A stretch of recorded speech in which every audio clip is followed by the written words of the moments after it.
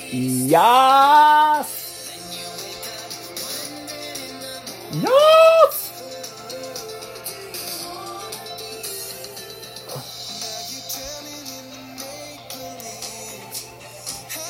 Max and the Moon.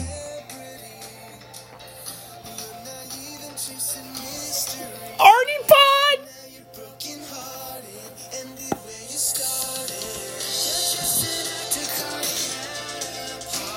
I am an actor.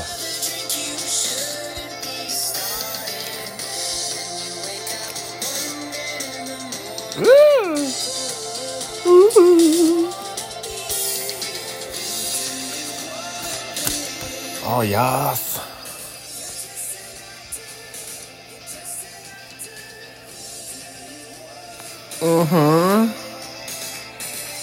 An actor.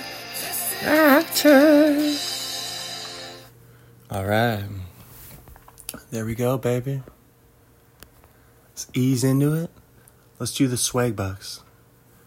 How do cooking shows influence your own cooking habits? They inspire me to experiment more in the kitchen.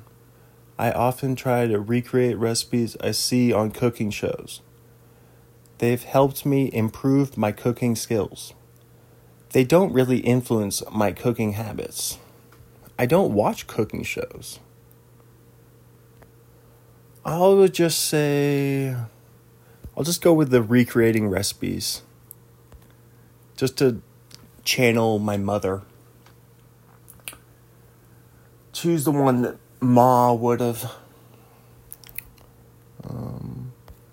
Let's see. The leading choice is the one that they should not have put as one of the options. I don't watch cooking shows. 31%. And then second place, 21%. They inspire me to experiment more in the kitchen. Third place, 20%. They don't really influence my cooking habits. There you go. All right, so let me just tell you a little anecdote from work. Doing the cashier yesterday. And a guy comes up to me and doesn't say anything. Points at a bag. And I kind of chuckled to myself because I'm confused, obviously. I thought he was just being rude. I don't want to talk to this cashier guy. But, no, this guy, literally could not talk. So, I don't know. I don't know what his condition was. I don't know if it's temporary or if he's had his whole life or whatever. I don't know the last time this guy talked or if this guy has ever talked. But, it kind of blew my mind. I was like, this is the most interesting man in the inland Northwest. There's something mysterious about him. And isn't that funny that all you have to do is just not talk but then we still communicated and through body language and I rung him up, he paid with his credit card and went on his way. But I was like, what is this guy's life that he's leading? He must run into so many daily struggles with not being able to speak. And then I was like, dude, who would I be if I couldn't talk? And then I'm like, I probably wouldn't have a podcast. Probably not. And, yeah, dude. And then I'm like, are we our voices? because people, they have such a need to be heard. I believe it's almost bigger than the need to be seen. Because like we listen to music, we listen to podcasts. Like we're obsessed with like how people talk.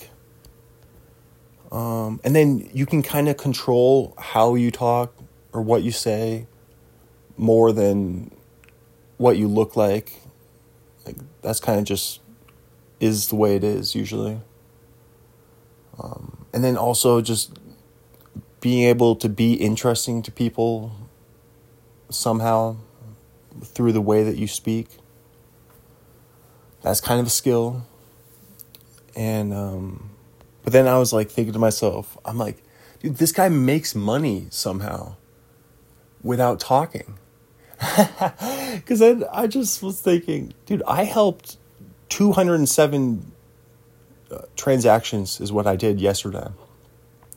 And it was discount day. So you have to do twice as much talking every transaction. And I obviously did the podcast in the morning. So, dude, yesterday, I was literally talking all day yesterday. But then I'm just picturing this guy just silently, he probably does like surveys online, or, he does some type of like work on the computer, probably data entry. And I'm like, does he laugh? Does he make a noise when he laughs? And then, so I was just fascinated by that. But then that made me be like, I need to talk less. I need to conserve my talking. And then in the morning before that, an old customer came in and he was saying how it was kind of quiet there for a Monday because Mondays are busy because there are discount days. And he said, when you get old, you appreciate the quiet days. So that was kind of foreshadowing for me helping the guy later who couldn't talk. So, yeah, dude. I was like, it literally made me be like, I'm obsessed with people enjoying my podcast. Basically obsessed with the idea of people like listening to me talk and enjoying my conversation. And like, yeah, it's such a need to express yourself through that way. So then I wonder how the guy who can't talk, if he does, maybe he does like amazing paintings, or he could be an incredible writer, or like, I wonder if he expresses himself creatively somehow. Just because he needs to like get stuff out of him. Dude, think of how much stuff you'd feel like you needed to say if you could never say. Say what you need to say. Say what you need to say. Yeah, dude. So then it ultimately led me to be like, this morning, I really need to just cut back on the Arnie pod. Because I looked at it. I've done 20 episodes over an hour in the last 4 weeks. Probably about 4 weeks. So, that's crazy, dude. Like, the last 4 weeks, I've been putting out like, probably like 8+ hours per week of Arnie pod. And then, because I don't even listen, I don't think of it from a listener's perspective as much anymore, since I don't listen to podcasts as much. Like, I will just during my lunch break and at work during break. But, yeah, I'm just saying, even I couldn't keep up with Arnie pod. I couldn't listen to all of it if I wanted to. And I don't think anyone can. Especially lately. And I haven't missed a single day of an episode since July 2nd. So, oversaturation is the word. So I am going to battle against that today and just talk about Apolo Anton Ohno for a couple minutes. Retired American short track speed skater, 8-time medalist, 2 gold, 2 silver, 4 bronze in the Winter Olympics. So he's obviously a Hall of Famer. He is the most decorated American at the Winter Olympics and was inducted into the International Sports Hall of Fame 2017 and the U.S. Olympic Hall of Fame in 2019. So he literally is already a Hall of Famer. But I just like doing the different sports. And he's a Seattle guy. May 22nd, 1982 was born. About to be 42 in a couple months. 5'8", 145. Retired back in 2010. Dude, these guys retire early. At 28, he hung up his skates. And raised by his father, began training full-time in 1996. At age 14, became the youngest U.S. national champion in 1997 and was the reigning champion from 2001 to 2009, winning the title a total of 12 times. December 1999, became the youngest skater to win a World Cup event title and became the first American to win a World Cup overall title in 2001, which he won again in 2003 and 2005. Has been the face of short track in the U.S. since winning his medals at the 2002 Winter Olympics, won his first overall world championship title at the 2008 championships. So, yeah, this guy's pretty much known as being the greatest speed skater of all time. And definitely American. And,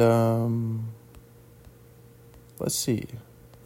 What part of Seattle does he hail? Let's see. Hometown. And it looks like he does motivational speaking now.